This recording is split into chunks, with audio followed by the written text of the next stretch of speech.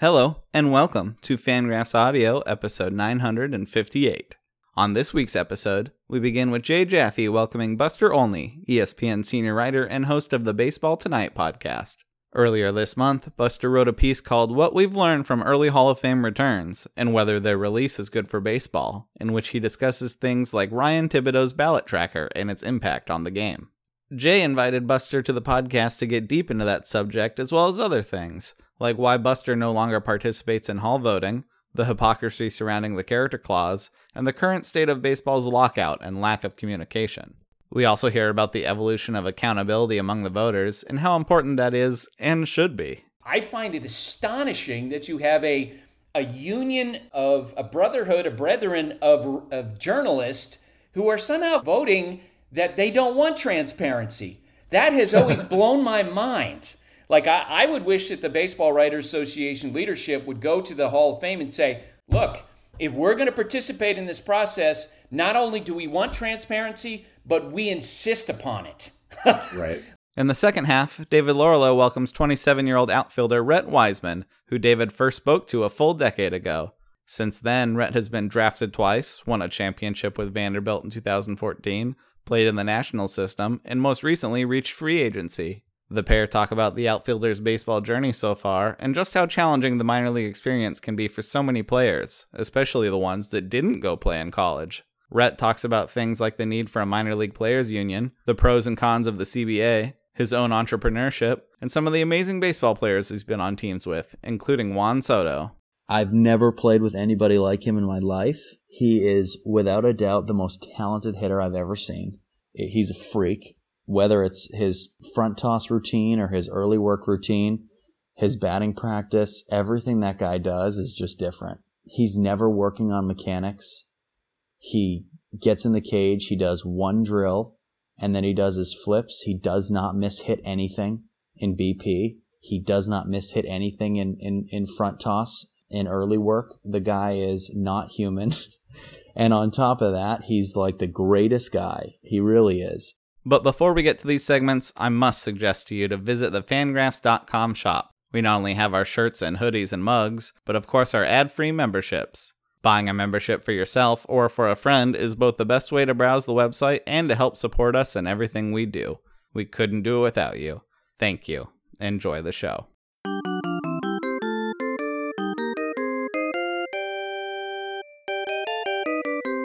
For Fangraphs Audio, this is Jay Jaffe. It's Hall of Fame election season, with the results set to be announced on January 25th. Against the backdrop of the current lockout, it's been a contentious election cycle, particularly with the quartet of controversial candidates, Barry Bonds, Roger Clemens, Sammy Sosa, and Curt Schilling, in their final year of eligibility, and Alex Rodriguez and David Ortiz in their first. The topics of performance-enhancing drugs and the character clause have loomed large, and at times the din of the debate has been overwhelming. Earlier this month, ESPN's Buster Olney penned a piece asking about whether this prolonged discussion and the daily drip of ballot reveals is good for the Hall and the electoral process. I took issue with a couple of Buster's points, and after a friendly exchange on Twitter, it seemed natural for the two of us to continue our conversation on a podcast.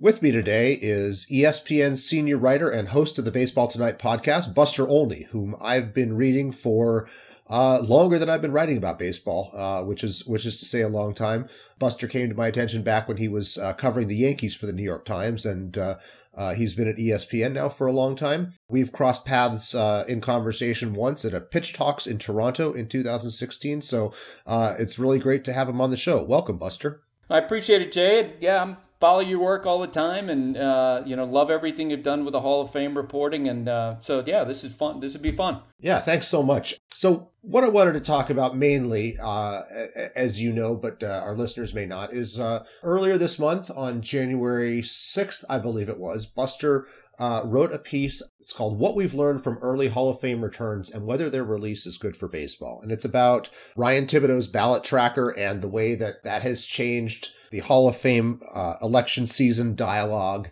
and the pros and cons of that. Buster and I had an exchange on Twitter that was, I think, stimulated this further discussion here. I'm going to read a couple of passages here just to give you the flavor of where we're going, and then we can talk about this here. starts off, at its conception, the Baseball Hall of Fame was meant to be a shrine to former players and their achievements. But over time, the Hall's election process has become one sport's most reliable sources of vitriol, with the tabulation and dissection of individual ballots dragging on for almost 2 months, and often angry debate further stoked by social media. And then further down, he writes, it's possible that this gradual bloodletting has drained some of the joy out of what is supposed to be a celebration. So, Buster, I think when I read this, it occurred to me that it seems like you're addressing a lot of things here that seem to me like they're coming together in a perfect storm that can make the average bystander, and I think now might consider yourself a bystander because you no longer actually vote for the Hall, even though you're qualified to, throw up their hands in despair and say, "Oh, I can't take it anymore." Would that be fair to characterize it, or? Yeah, for sure. And and then it comes out of a lot of conversations, of course, with writers who do vote and watching the evolution of the process. I never, the first time I voted, I think it was in 2002 or 2003, and how much fun it was. And then in the last 6-7 years in particular, as we've gone along in this process, and Ryan Thibodeau, whose work I admire, it's tremendous and it's detailed to the degree that you and I, as we sit here today talking, we pretty much know, because of Ryan, who's getting in the Hall of Fame. We pretty much know where the numbers are going to land, but I do wonder if knowing how the sausage is being made is necessarily a good thing for the conversation. Right. And I think it's a fair question to ask because the process has changed so much. I actually started covering Hall of Fame elections at my blog, The Futility Infielder, back. That was the 2002 election, in fact. So it probably would have been then, I guess, the first one you're voting in. And then Baseball Prospectus invited me to do something for the 2004 election. That was when I came up with the system that soon was renamed JAWS. And so I've seen how this whole conversation has changed, how advanced statistics and social media and grassroots outreaches have all played their part. Also, the changing electorate with the sunsetting of older voters, no longer active within the BBWAA, and the emergence of, I guess, what we would call outsiders like myself, who have made inroads into the industry without coming up through the newspaper system, and and then, of course, obviously the entrance of PED-linked candidates, performance-enhancing drug-linked candidates, which began when Mark McGwire hit the ballot, at least in terms of the way that we all understand it now. I think arguably we can point to amphetamines as being PEDs as well, but that was never a factor in anybody's Hall of Fame ballot deliberations. So it's really it begins with McGwire, and you see the use of the character clause as a way around voting for these guys who, quote unquote, have the numbers for Cooperstown, but there's any one of number of reasons to suspect that their numbers are not as authentic as we would like them to be. So there's a lot going on here, and I think it struck me, first of all, a lot of the vitriol I think just stems from this pretty controversial set of 10-year candidates that, in Barry Bonds and Roger Clemens and Curt Schilling and Sammy Sosa, that have this, collection. 3 of them are PED linked, everybody but Schilling. And Schilling is, a force of self-sabotage that the likes of which we've never seen in a Hall election. And I think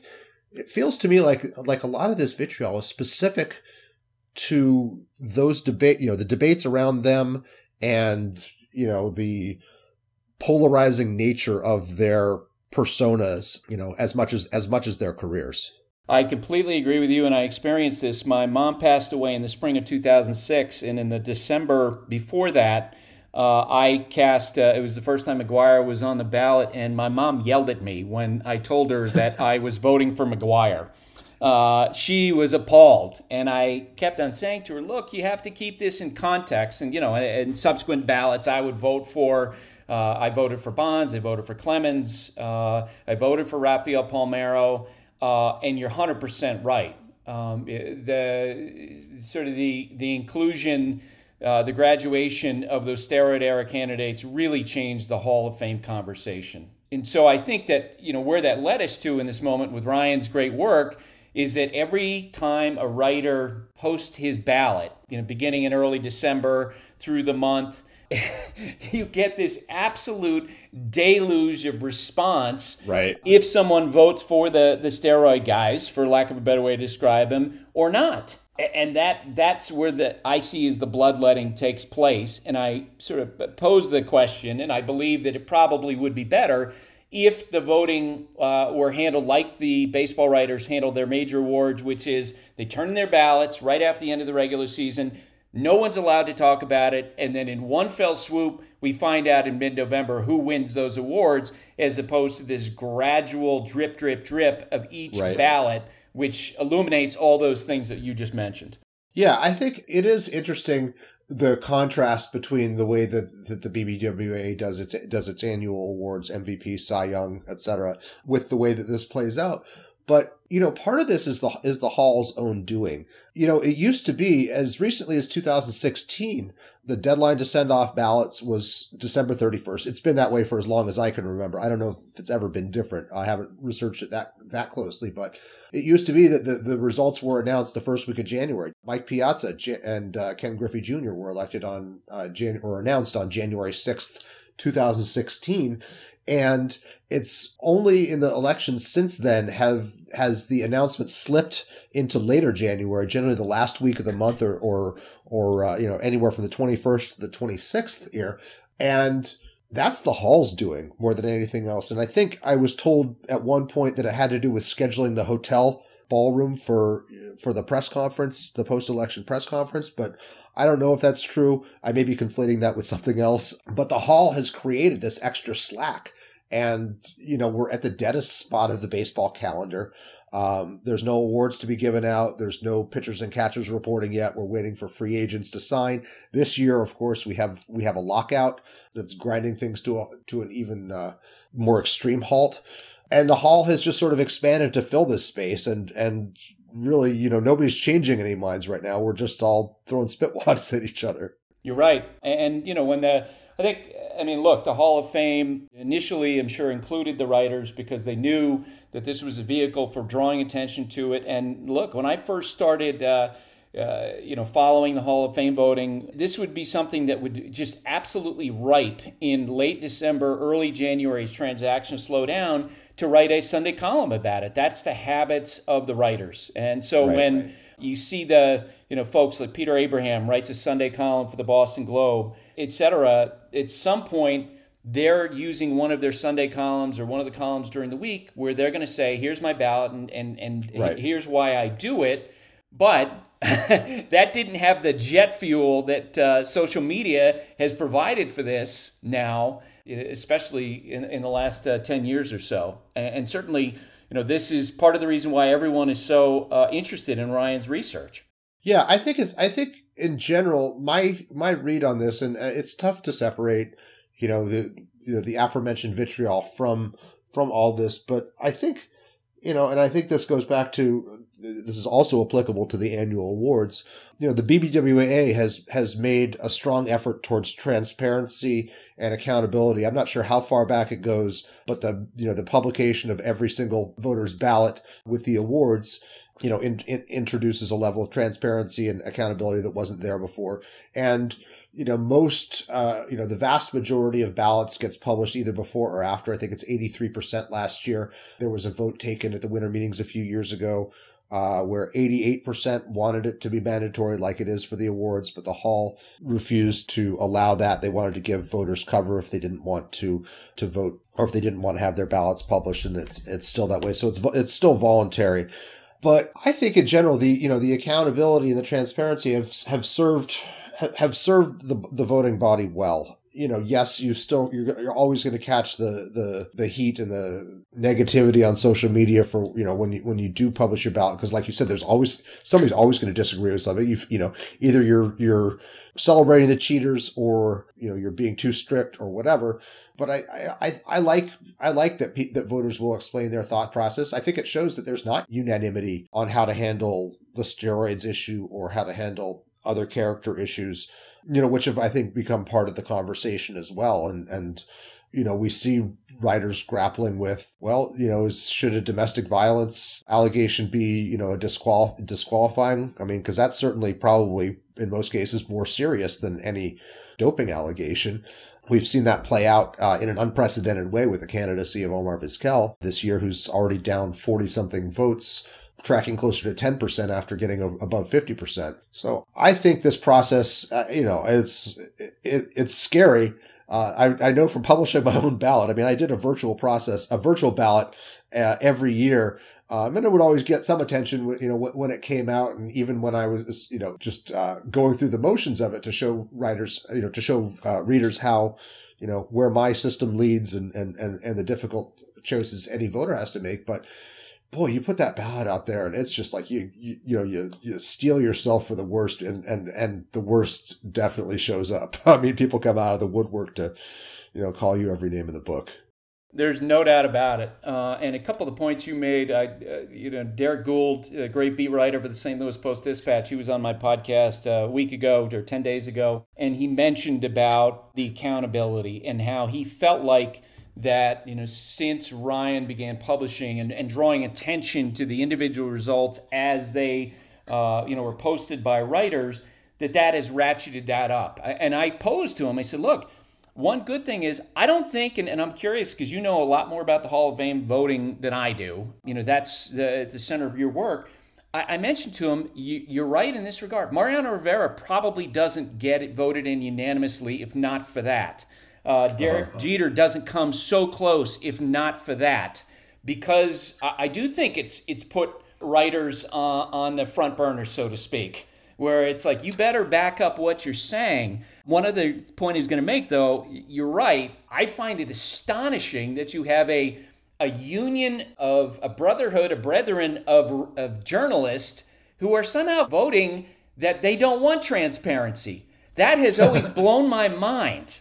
Like, I would wish that the Baseball Writers Association leadership would go to the Hall of Fame and say, look, if we're going to participate in this process, not only do we want transparency, but we insist upon it.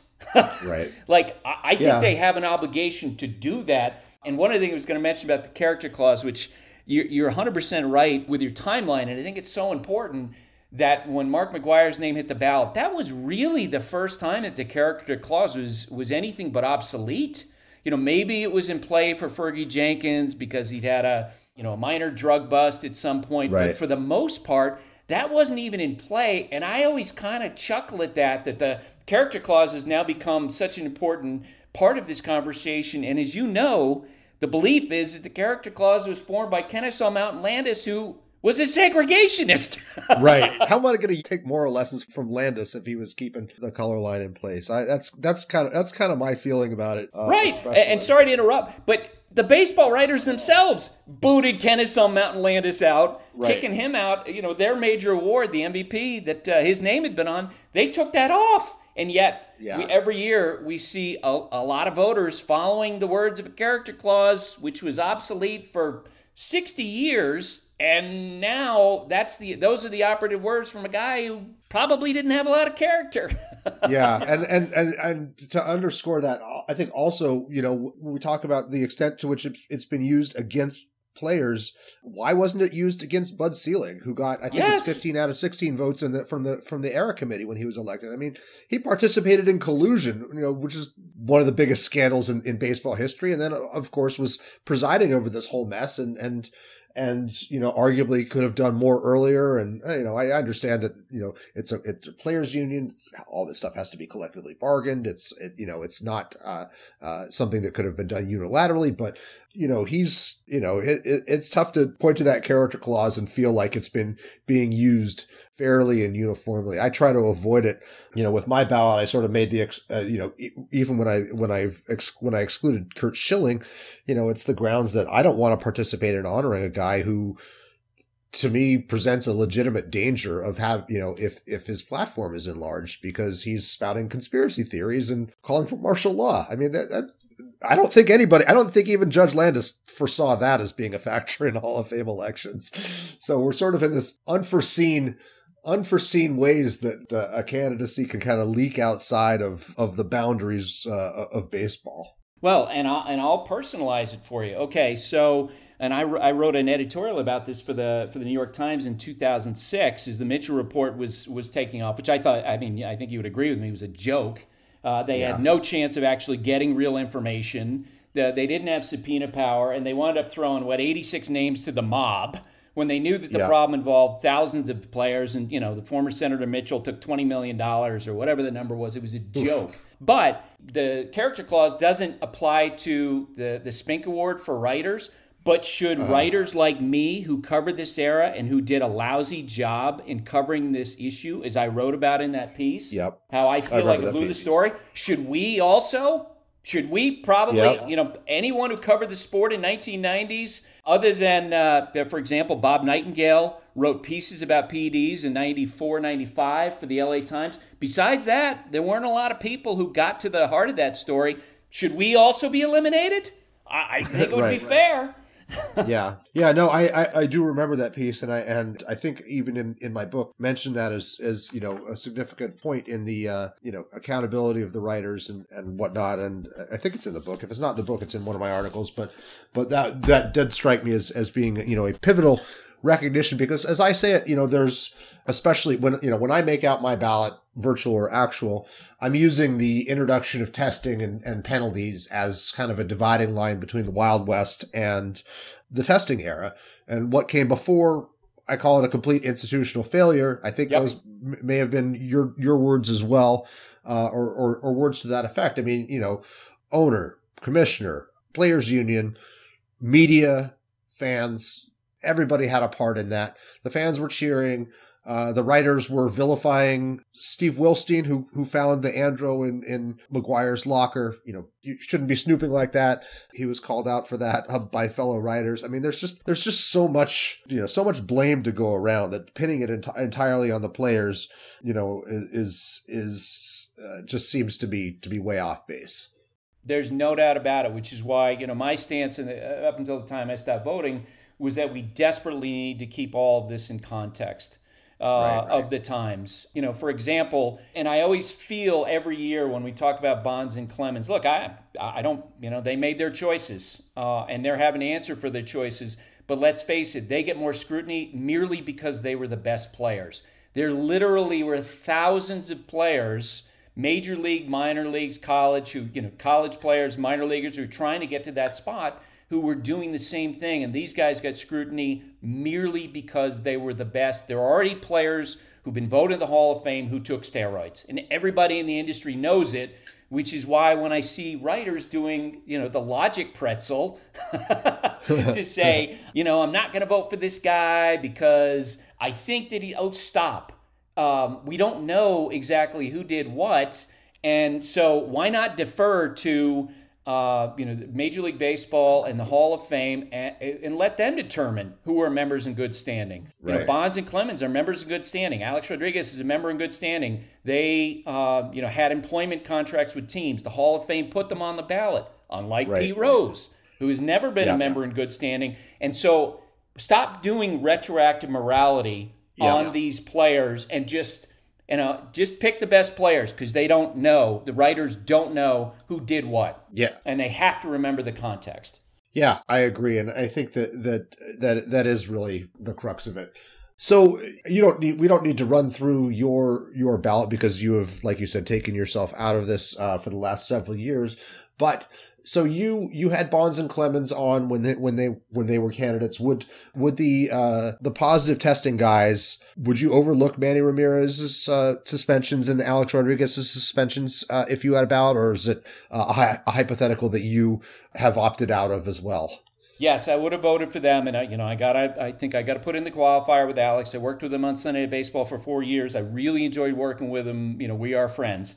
But I would vote for them because I got to a point with the whole question of, who should you consider, who should not. What I mentioned before is if Alex Rodriguez can have a working contract with the New York Yankees in retirement, if Barry Bonds and Roger Clemens can have working contracts with the Giants, the Astros respectively, then you know what? Then I'll let that go, because the Major League Baseball and the Hall of Fame have in the past discerned between members in good standing and members not in good standing. And so I at that point, I figure if those guys are in good standing, then I would just simply get down to the numbers and say, I'm going to pick the best players. I think that makes it simple, a much simpler equation for the writers, as opposed to trying to guess between who used and who didn't. Because I think you would agree with me, if you've had conversations with anybody in baseball, there are a handful of guys who've already been voted in the last 10 years who it kind of makes you laugh. Like, how is it that Bonds and Clemens get scrutiny and these guys didn't? Right. They're kind of, to me, like, it's almost like no man's land in World War I, where you're wondering, how did that guy get across without getting hit by the Right. machine gun controversy over this, when everybody in the sport knows they probably used? Yeah, it's interesting. I mean, we do have, and I uncovered research on when I was doing my research on the candidacies, but both Jeff Bagwell and Mike Piazza are on the record as having admitted to using Andro at a time when it was still legal. McGwire era. And I think that hindered their elections, but obviously didn't stop them. Piazza would have been a first ballot guy, I think, under most circumstances, although the 2013 ballot was a cluster like no other in terms of the volume of strong candidates. But yeah, there are other guys that I think we could, quite rightfully, raise our eyebrows about both before and after. Like you said, how did they get across? And it's naive to assume that we haven't already seen multiple ones go in. I know it was the point as far as the being in good standing. It's worth remembering that the same writers, maybe not exactly the same, but the same voting body that is wringing its hands about recognizing Barry Bonds and Roger Clemens now, gave Bonds MVP awards even after the Balco story broke. That's a great point. And I mean, we recognized him then, and yes, it was specific voters, and it was still a vote and a process, and the tide has turned as we've learned more about this.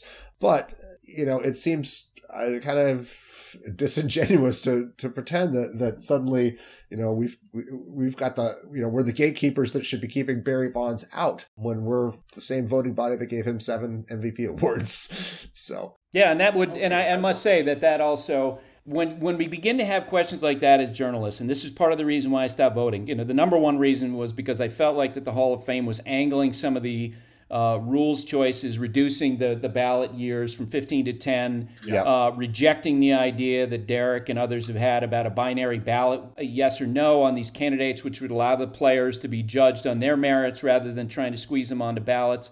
Those were the primary reasons why I began, in the ballot limit of 10, which just seems so arbitrary and was kind of ridiculous. But I also think when you start asking questions like that, then it's important to ask the question, should the writers even be participating in this as journalists? And I never was comfortable with the idea that I was making news. And that's especially when we got into the steroid era candidates, that's what it's become. You are making the news, you're not reporting it. And that's not a great place for a journalist to be. Yeah, I understand that. So were you allowed to vote when you were at the New York Times, or had you not reached your 10 years yet?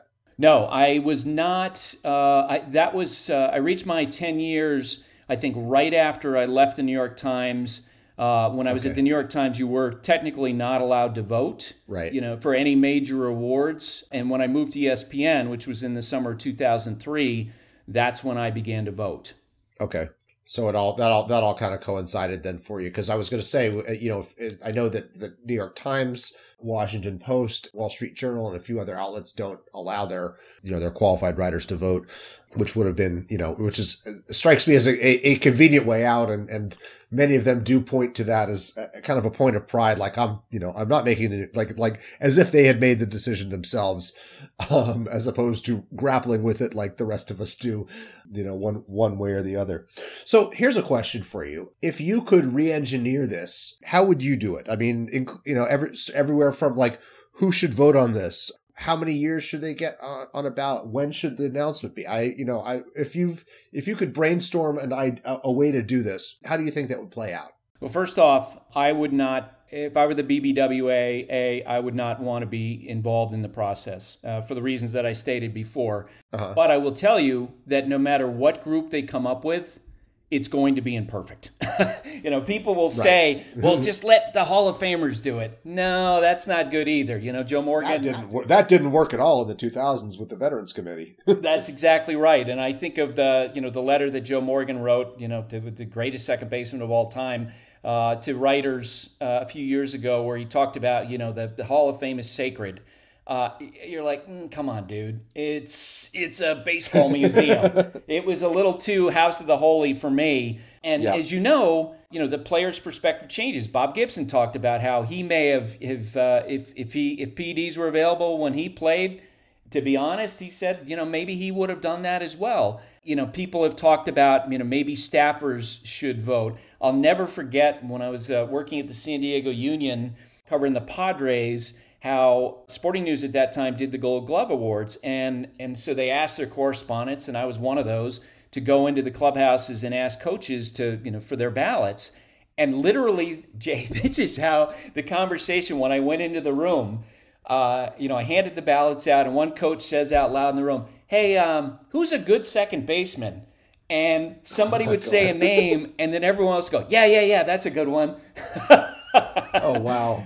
And so it was very loose, and that's the reality of it. You know that as well as I do. Some people will take it very seriously. Jason Stark, my good friend, boy, he just absolutely agonizes over this process, and some aren't going to take it that seriously at all. So I don't think there's a perfect group. I would say I totally agree with Derek's idea of a binary ballot, yes or no. I think players, I absolutely believe this, that players like Jeff Kent have suffered from the fact that they haven't been able to be judged on their own merits, merely on how many candidates have stacked up on the runway like jets on a plane. Yeah. As these guys like Bonds and Clemens kept on being held over year after year after year, that, guys like Jeff Kent suffered. And I think that stinks. And it's a big reason why I stopped doing it, because I felt like it's not fair to the players. It's not respectful of the players and what they did during the course of their careers. That would be, for me, the number one change. Go away from the rule of 10, which is ridiculous, because why 10? Why not 9? Why not 12? Yeah, that's a question that I was on a committee chaired by Susan Slusser that asked that. It was around, I think it was late 14, early 15, and it took the Hall, I think, over a year to get back to us. Right. But we realized that they weren't budging on 75%. They weren't budging on the 5-year waiting rule. It seemed, and I think this was before they had trimmed the 15 years to 10. But we asked them to expand to 12, which is a pretty lukewarm request to ask of the Hall of Fame. When you consider that you were talking about 10 slots for players on 16 teams when this began, and now we've got players from 30 teams, it didn't seem like an unreasonable request. No. The last year I voted, I left 7 players off the ballot who I thought were Hall of Famers. And that include Curt Schilling, who I worked with at ESPN, who I think is a Hall of Famer, Mike Messina, who I covered for 3 years, and Tim Raines, who I covered for 2 years. And it felt so ridiculous that's when I stopped voting. I'm like, the rules are absurd, and it was clear that in my opinion, that the Hall of Fame was aiming them at the steroid era guys. Yeah, I think, I agree with you. It's if you want, I like Derek's idea. I've talked to him about it, and I think he's been a great, set a great example in terms of accountability, and Jason Stark as well. I mean, he's kind of the model for, my geeking out on the Hall of Fame stuff. When I was researching the book, going back and seeing like who was doing this before I was, and Jason was, I think, is inevitably the guy I come across of kind of stewing over his ballot and showing the hard choices and things like that. But yeah, the binary ballot, I think, is a great idea. And, there's a real cognitive dissonance when you say, okay, if I give you this list of 30 names, who are the 10 best ball players here? And how different that list is from the 10 I wound up with on my ballot because of, self-imposed rules. Like, I'm not going to vote for the guys who tested positive. There are a couple guys that I think sort of need my help at the bottom of the ballot because I think their candidacies deserve more exposure. I feel a particular way about relievers. I feel a particular way about starters, even though, boy, we're talking about, 1,000 inning gap here. And why am I giving the relievers the thumbs up when I'm not giving the starters the thumbs up? And I start asking my questions like, what am I doing here? how did I back myself into this corner? And I've chosen to keep going with it against, my better judgment sometimes, but there really are some absurdities within this process, and it ends up being a very Rube Goldberg-like contraption, an individual ballot just to get to those final 10 names when you've got more than 10 candidates that I think are qualified for the honor. And you look back, go back to Baseball Reference, and you can see, there are Hall of Fame ballots with 25 future Hall of Famers on them, or 20 future Hall of Famers on them, dating back to, the 50s or whatever. Once the Veterans Committee process is played out. And so, asking somebody to choose 10 or criticizing somebody for choosing 10 when you're sending in a ballot that has one or two names on it, it just seems kind of silly. Okay, well, I think we've beaten that horse enough here. And before I let you go, Buster, I know you're as plugged in as anybody here, and we're in this barren winter where we're awaiting any kind of news about whether there's going to be a season starting on time. What do you think the situation right now is? Are we going to see the two sides come together in time to open camps on a reasonable schedule? I would be surprised, and I'm really concerned. I started covering professional baseball in 1989. It's the most dysfunctional, least collaborative, least cooperative relationship between the union and Major League Baseball that I've ever seen. And the question that I keep on asking people as we go through this process is, who or what is going to be the mechanism, the mechanic, who's going to lead these two sides into an agreement? In the past years, when, for example, Gene Orza was, someone who on the owner side, they thought he was too much of a firebrand, but there was constant dialogue. Dialogue. And that's what's so different about what's going on now versus in the past, is that it just doesn't seem like there's that much dialogue. The last meeting, as you know, on December 1st lasted 7 minutes, and then it's over. Yeah. And not a single player spoke in that. Andrew Miller was the one player who was in that meeting. And, it's very possible that that'll change. Maybe the owners who hold the most practical power in the situation, that they will step forward and say, look, we gained so much financial landscape in 2016 by the way we routed the players in those negotiations. Maybe we give some of that back. Maybe the players who want a deal and are, increasingly become concerned about losing paychecks, maybe they move. I just don't know how that happens. And that's what's a concern for me. And that's why I think we're going to lose part of the season. Yeah, it's discouraging to hear, but that's, the increasing sense that I get. I mean, I thought when this started that, okay, if they are doing this lockout, then they're probably just going to end up trying to squeeze in the off season into a 2-week period, which will work to the owner's advantage, just because, players are going to be desperate to sign once business is back on. But to do that, to lock it out, say it's a defensive lockout, and then go 6 weeks without any kind of exchange of ideas, strikes me as ridiculous and shocking and counterproductive. Yeah. And I put, honestly, I mean, I think I put this more, almost entirely on the owners and on Manfred for creating this. I think, yes, the players have to figure out what it is they want to prioritize, but there was no need to do a lockout. They could have kept they could be negotiating while play continues.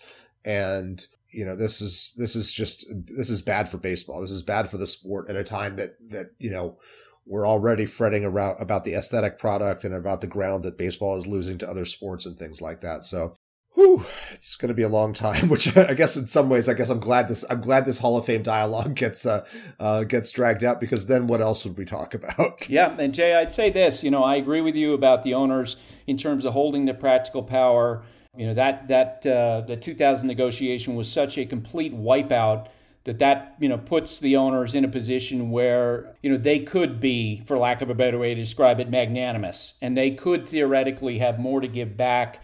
And I'm surprised, as I was in 2020, when we had all the arguments over the season, when they were going to do that in the midst of the pandemic. That was shocking to me, some of the decisions made by owners. And I would say this on the players' side, I don't think they've ever done a full reckoning, as they should have, for the debacle was their side of the 2016 negotiations. And I wrote this at the time, like it was so bad. And I had agents that night saying, oh my God, this deal is so bad.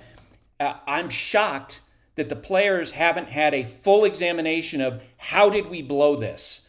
Instead, the conversation has been, well, they took advantage of it. You know what? There has to be some accountability there. Because I can tell you this, the refrain in the mid-90s always was, okay, well, the union has the better lawyers. It feels like it's flipped. And I think it's been incredible. I've been surprised that there's not been more discussion among the players of how can we strengthen our side in terms of the negotiating team. Right. Do you get the sense that the players are as united as they need to be for this? No, Max Scherzer was, he was quoted in an interview with the LA Times a few weeks ago saying, the players are more united than ever from his perspective. I got to tell you, because I talk to players and I talk to agents, I think it's a lot more scattered than that. And generally speaking, having covered, the 94 strike happened, I was covering the Padres. The next day I was in a golf outing with all the Padres players, and the first day of the strike, the players then were far more engaged. They had a better understanding, I think, of what the core issues were. I've been really surprised that the union leadership has not drawn in Tom Glavine and David Cohn and Todd Zeile, names of players who they won these battles in the past. Why is Gene Orza not in this group to coalesce the conversation? And it might be, Max may well turn out to be right, and maybe they hold together. I think that's a concern on the player side. Interesting. Well, hey, Buster, thanks so much for taking the time to talk to us here about the Hall and about the current situation. Really appreciate you carving out some time. Glad there are things here we agree on. This is not a knockdown, drag out, you're wrong type conversation. And I think we're coming from similar spots here. So really appreciate you coming on. And folks out there can look for your work at ESPN, both your regular columns and also the Baseball Tonight podcast. How many times a week does that run? During the regular season or spring training, whenever that starts, it would be 5 days a week, every weekday. And during this off season, we're doing one a week. All right. Well, good luck with that. And thank you again. Thanks so much, Jay.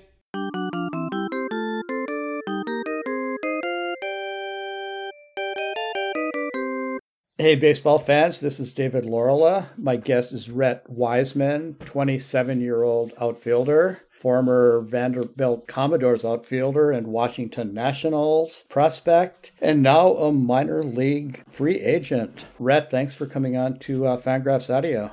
Oh, David, thanks for having me. Yeah, it's been a while. I know that we have talked since then, but you have the distinction of being the only high school player that I've interviewed for Fangraphs. That was 10 years ago, shortly before you were drafted by the Cubs, who you opted to not sign with. Does this feel like 10 years, Rhett? No, it feels like a blink. It's scary, how much time has passed, and to think that my senior year of high school was already 10 years ago. It's crazy. Hey, for old guys like me, where it was a long time ago, it really does seem like a blink 10 years ago. Really, it's crazy to think about. No, Rhett, the article that I wrote back in June 2012 was titled, Rhett Wiseman, the Cubs, Vandy, and the CBA. The CBA at that time was brand new, which is largely why you lasted until the 25th round. You were considered a second to fourth round talent, I believe. Yeah, and David, looking back, I think that the CBA, and as you know, it was the first CBA that slotted the draft system. So it was the first year in 2012 where teams couldn't overspend on prospects. And at the time, I was pretty upset by that. I thought that I had a good chance to go in the first couple rounds and get a huge signing bonus. And then with the new CBA, first year starting in 2012, they changed that, right? They eliminated tons and tons of money from the draft, created a slotting system that would penalize teams for overspending, which hurt prospects like me. But in the grand scheme of things, all that it did was make my decision to go to Vanderbilt so much easier, which turned out to be the greatest blessing of all. No, you went on to earn a business degree at Vandy, I believe. So with, that background, what do you think about things like CBAs? Well, if you had asked me 10 years ago, I would have hated the CBA, right? I mean, the way I looked at it 10 years ago was, wow, they just came out with this new collective bargaining agreement in the year that I'm supposed to get drafted.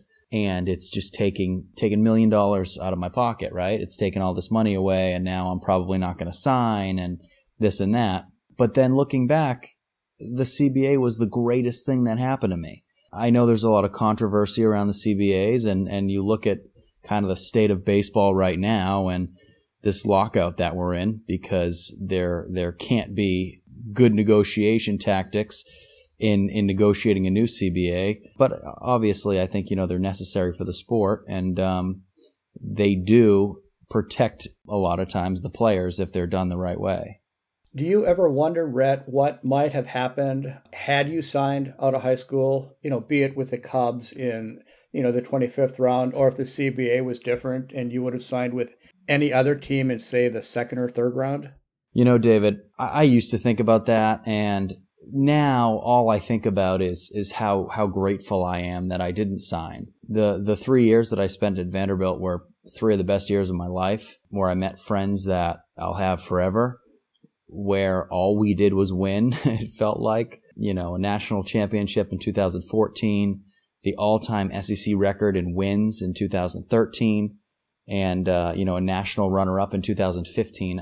I don't think that you can be more successful in college baseball than that, in the toughest division to play. Never mind all the other things that we went through as a team, and the growing and the learning and kind of the becoming an adult at Vanderbilt. That experience in itself was worth so much more than money, in my opinion.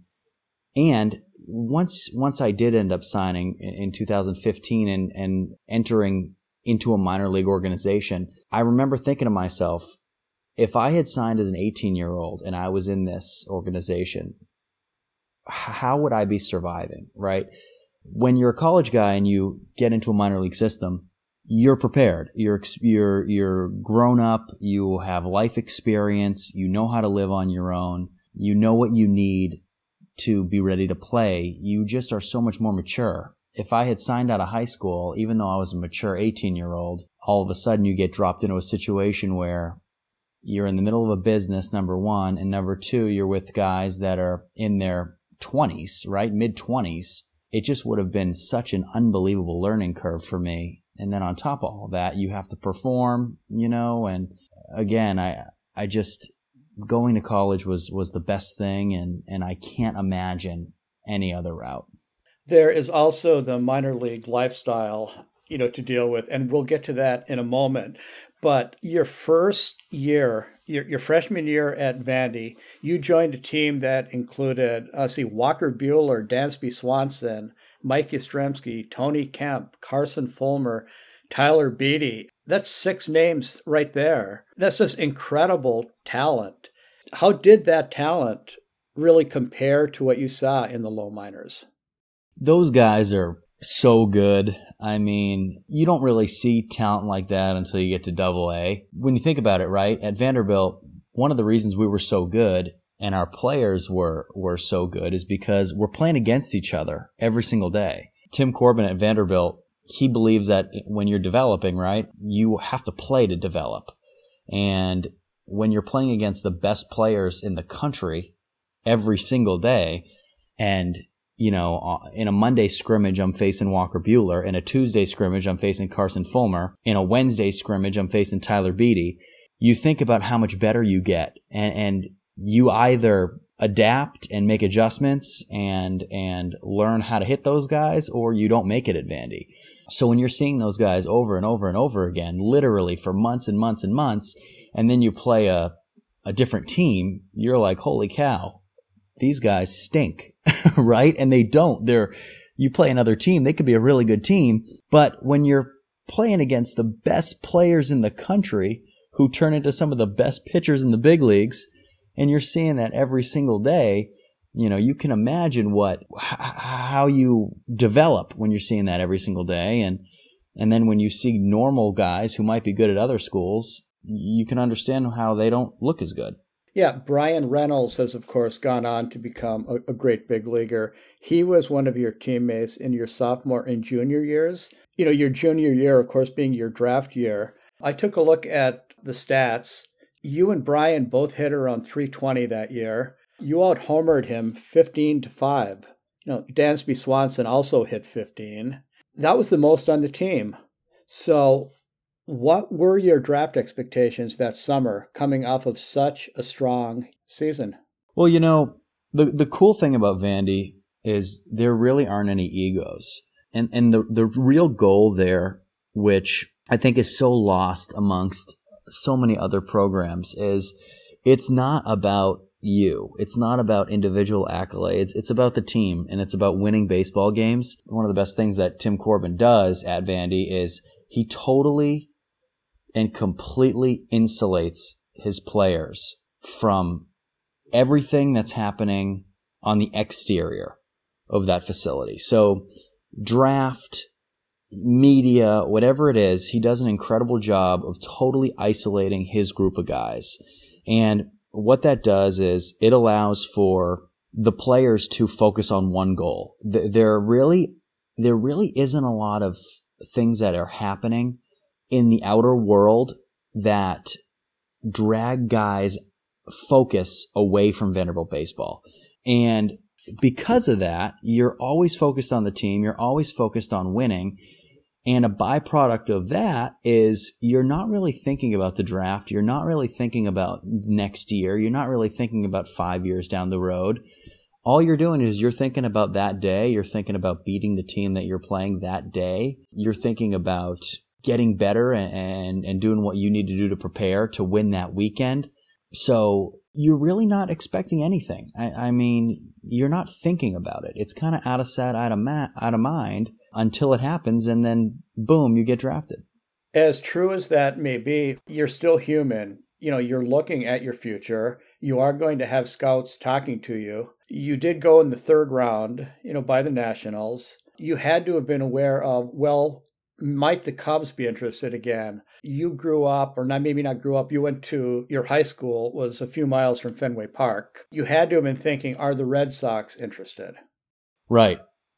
And, when I was drafted by the Cubs in 2012, I remember talking to Theo Epstein, and he was great. I had gotten pretty close with a lot of the Red Sox front office through workouts as a senior in high school. But again, once you leave that, right? I mean, you think about all the good relationships, the great relationships that I had with scouts up north, whether it be Ray Fagnett, Matt Hyde, Dennis Sheehan, guys who were legends up north in the scouting game. As soon as I went down to Nashville, those guys didn't cover those areas anymore. So, right, you go from this huge fish, which I was in a little pond up in Boston, down to Nashville, playing in the SEC with some of the best players in the country, right? And then you're around all these scouts that you don't know, you have no relationships with. And then on top of that, Corbin is totally insulating you and keeping you focused on what's really important, which is winning baseball games. The exposure that I had to scouts, the exposure that I had to professional baseball when I was in college was unbelievably minimal. It really was. And that is hard to believe, but my exposure to pro baseball as a senior in high school was unbelievable because everyone's talking about it at school. You're online every day. As much as you're focusing on a high school season, I mean, what is really the importance of a high school season? It's easy for your attention to focus on the MLB draft and pro ball and this and that. But when I came down to Vandy, you're so set in a goal. And does the thought of pro ball creep into your mind? Of course it does, right? We're human, like you said. But you know that it's coming. I mean, for me, I was like, okay, well, I know it's coming. It's not important. It doesn't matter. What's important to me is if I do get drafted in a couple weeks or next month or whenever June was in 2015, the way that Corbin had us think about it was, listen, that's inevitable. That's coming. You can't think about it. I want you guys to focus more on your time together as a unit here in college. That time is dwindling down. It's dwindling rapidly. Focus more on the limited amount of days that we're going to be spending together, because you'll never get this back. Pro ball might be the next 5 years of your life. It might be the next 20 years of your life for some guys. But this right here is only going to be for the next 60 days or so. So guys didn't want to think about pro ball. And I was one of those guys. I wanted to just enjoy the time that I had at Vandy and enjoy the time with those guys that I would never be on a team with again. And speaking of pro ball and teams, I need to ask you about Juan Soto. I believe that the two of you were together for at least a short time in high A. Yeah, I played with Juan in 2018, and I've never played with anybody like him in my life. He is, without a doubt, the most talented hitter I've ever seen. He's a freak, whether it's his front toss routine or his early work routine, his batting practice, everything that guy does is just different. He's never working on mechanics.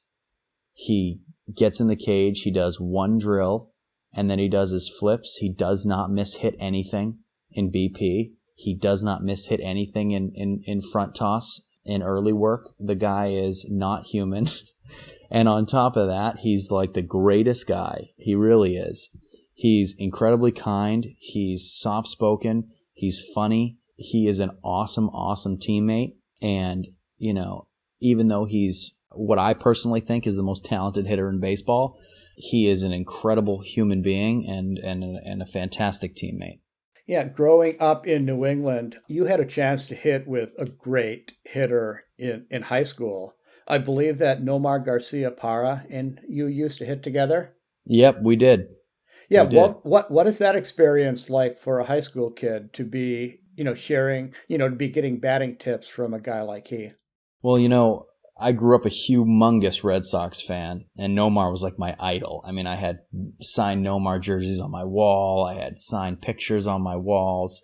And then when I started hitting with Paul Rapoli, who owns RBI Baseball in Foxborough, Mass., Paul and Nomar had played together in the minor leagues with the Red Sox, and they remained really close friends. So Nomar would always come up in the offseason and in the winter after he'd retired, and we would hit, which was an incredible, incredible experience for me, basically hitting with one of my favorite players ever, and just learning kind of how he approached hitting and hearing his thoughts. And as much as we hit together, just listening to him talk, listening to his philosophies on hitting, as a 17, 16, 18-year-old kid was unbelievable. Yeah, let's jump right to the minor league experience. Counting the 2020 COVID season, the non-season, you've been in the minors for, I believe, 7 years. So what is that experience like for, basically just the whole lifestyle? And how much do you really feel that should be changing, needs to change? Well, David, I've never held my tongue when it comes to the minor league experience. I mean, the lifestyle sucks.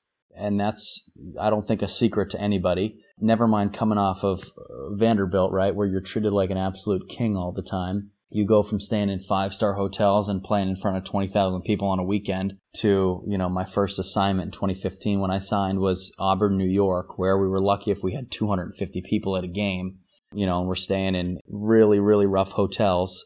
And it's a shock. I mean, I went from 2015, my last game in college, we were playing in front of 35,000 at TD Ameritrade in Omaha, playing for a national championship where the game mattered, right? There was so much on the line. There was so much at stake. And then, you blink and you're in minor league baseball and nobody cares about the wins or losses. The facilities are bad and you're playing in front of nobody.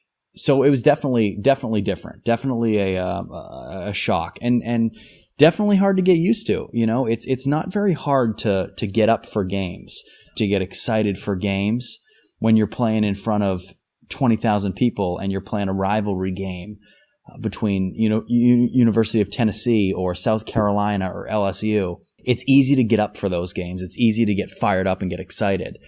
It's not as easy when you are in upstate New York or middle of nowhere Pennsylvania, and you're showing up to the ballpark at noon for a 7:00 game, and there's 100 tickets sold, in a stadium that holds 10,000.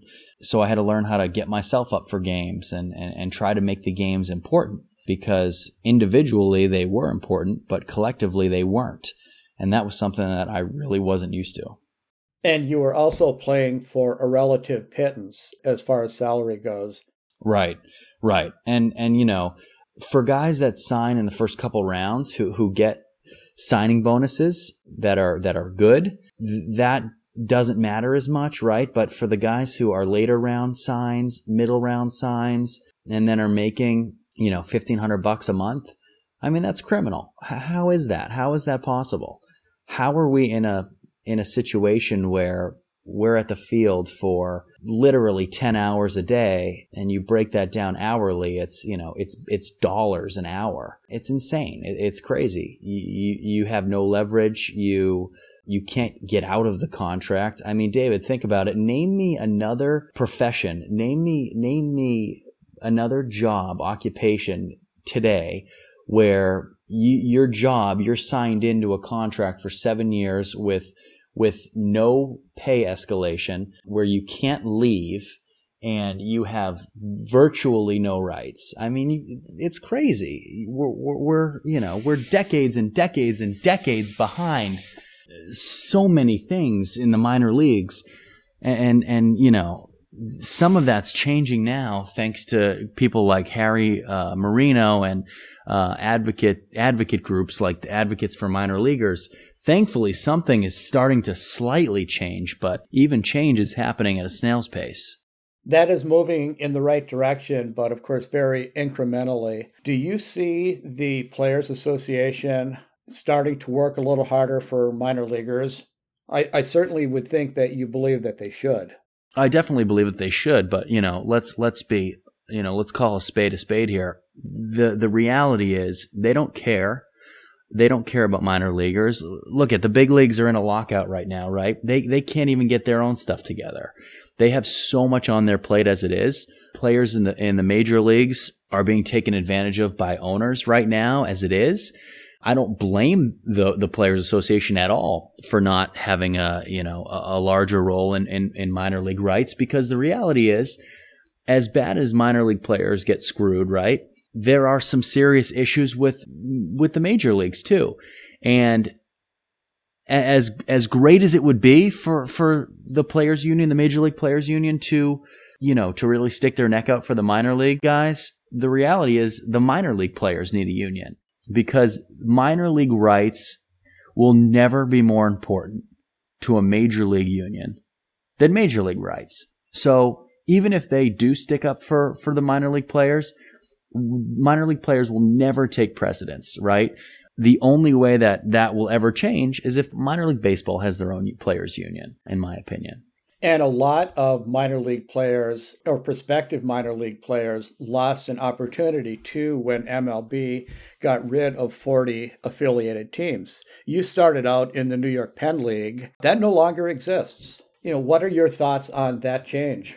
Well, this is a pretty controversial topic, David, for a few reasons.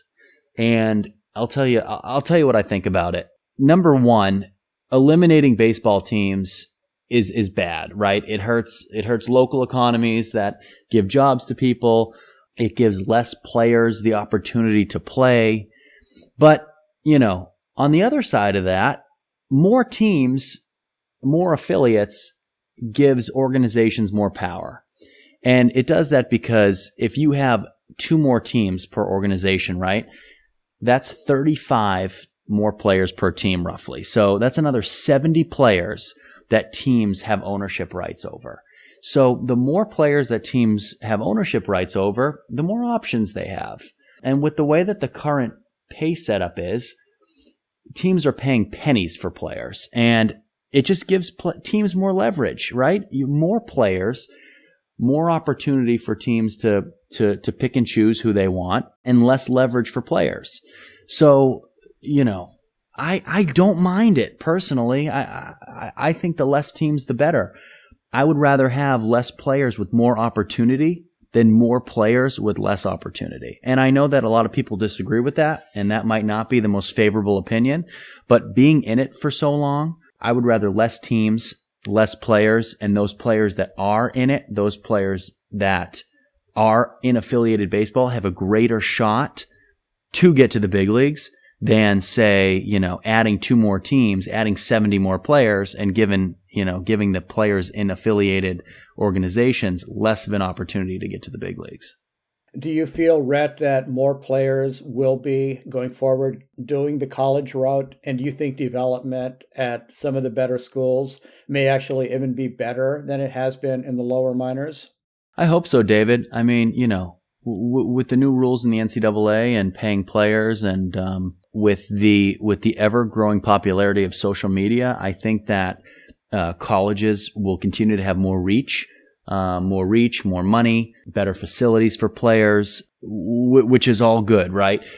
I hope more players go to college, because developing in a minor league system as an 18, 19, 20-year-old kid is nothing compared to developing at a college 18, 19, 20. You think about the experiences that you have in college, and they're experiences that you'll remember for the rest of your life. In pro ball, I remember being in pro ball playing with as a 22, as a 23-year-old, and playing with guys who were 18, 19. And, it's not glamorous. It's not the big leagues. It's no name towns. It's no fans. It's nothing special.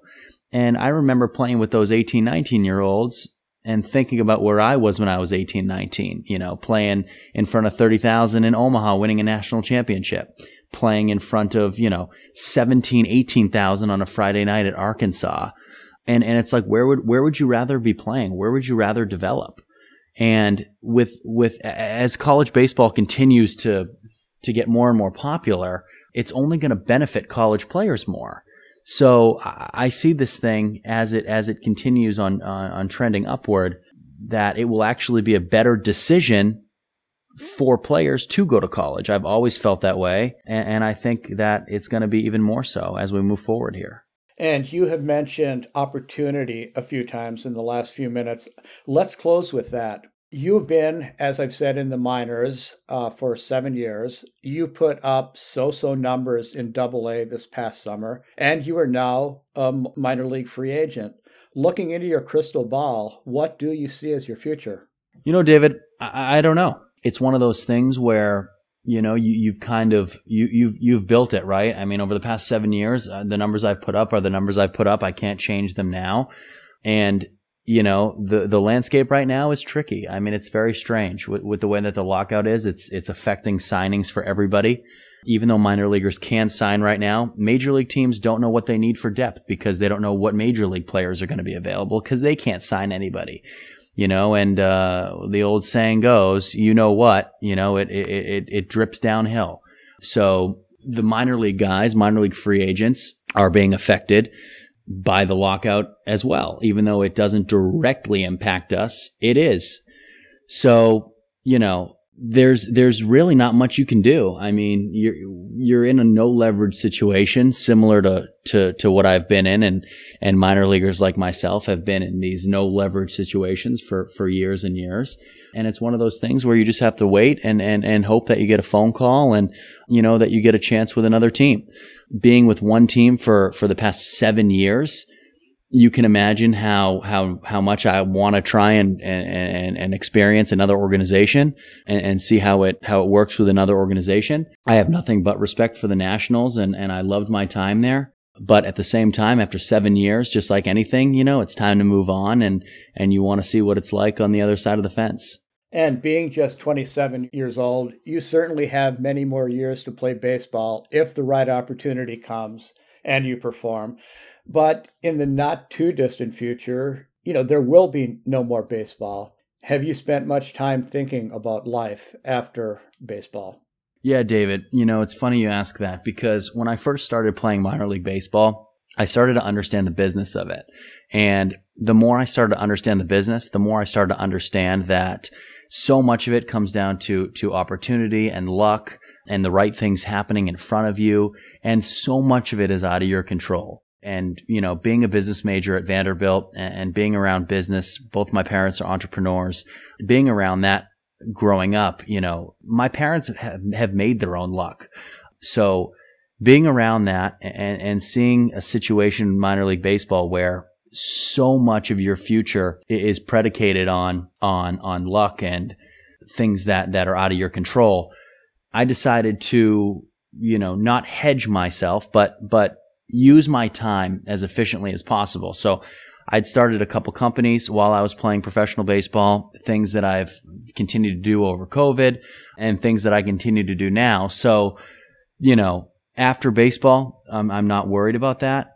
I want to play baseball and capitalize on still being 27 years old and playing the game that I love for as long as I can. But when I am done playing, I don't worry about my future and I don't worry about, myself. And what, Rhett, are the businesses that you have started? So I've been heavily focused on real estate since 2017. I've purchased dozens and dozens and dozens of properties. I've built rental portfolios that I've sold.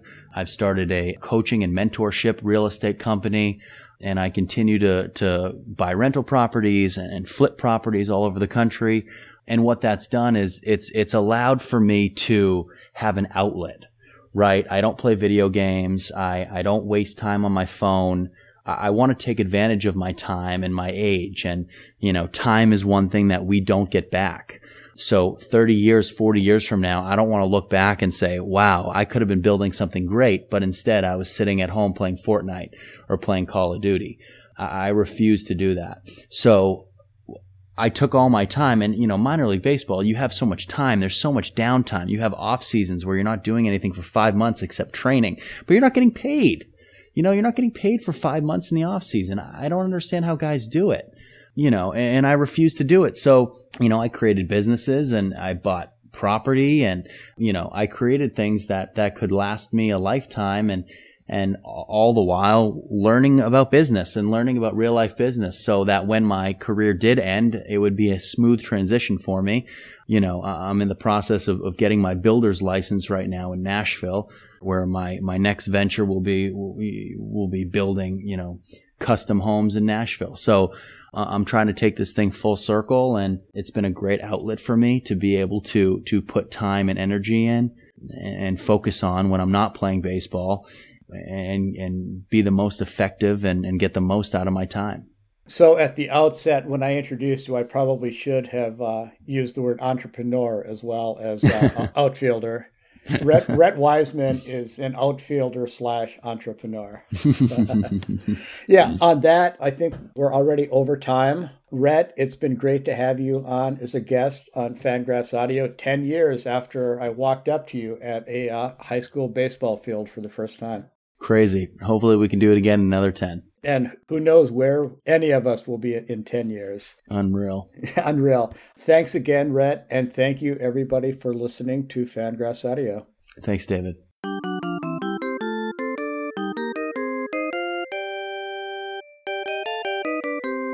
This has been Fangraphs Audio. Thank you to Buster Olney and Rhett Wiseman for joining us. And thank you for listening. If you enjoyed the show, consider telling a friend about it. It helps us out. Don't forget to sign up for the Fangraphs newsletter. It is the best way to stay up with everything we have going on, free to your inbox every weekday. Have a good weekend, be excellent to each other, and we'll talk to you next week.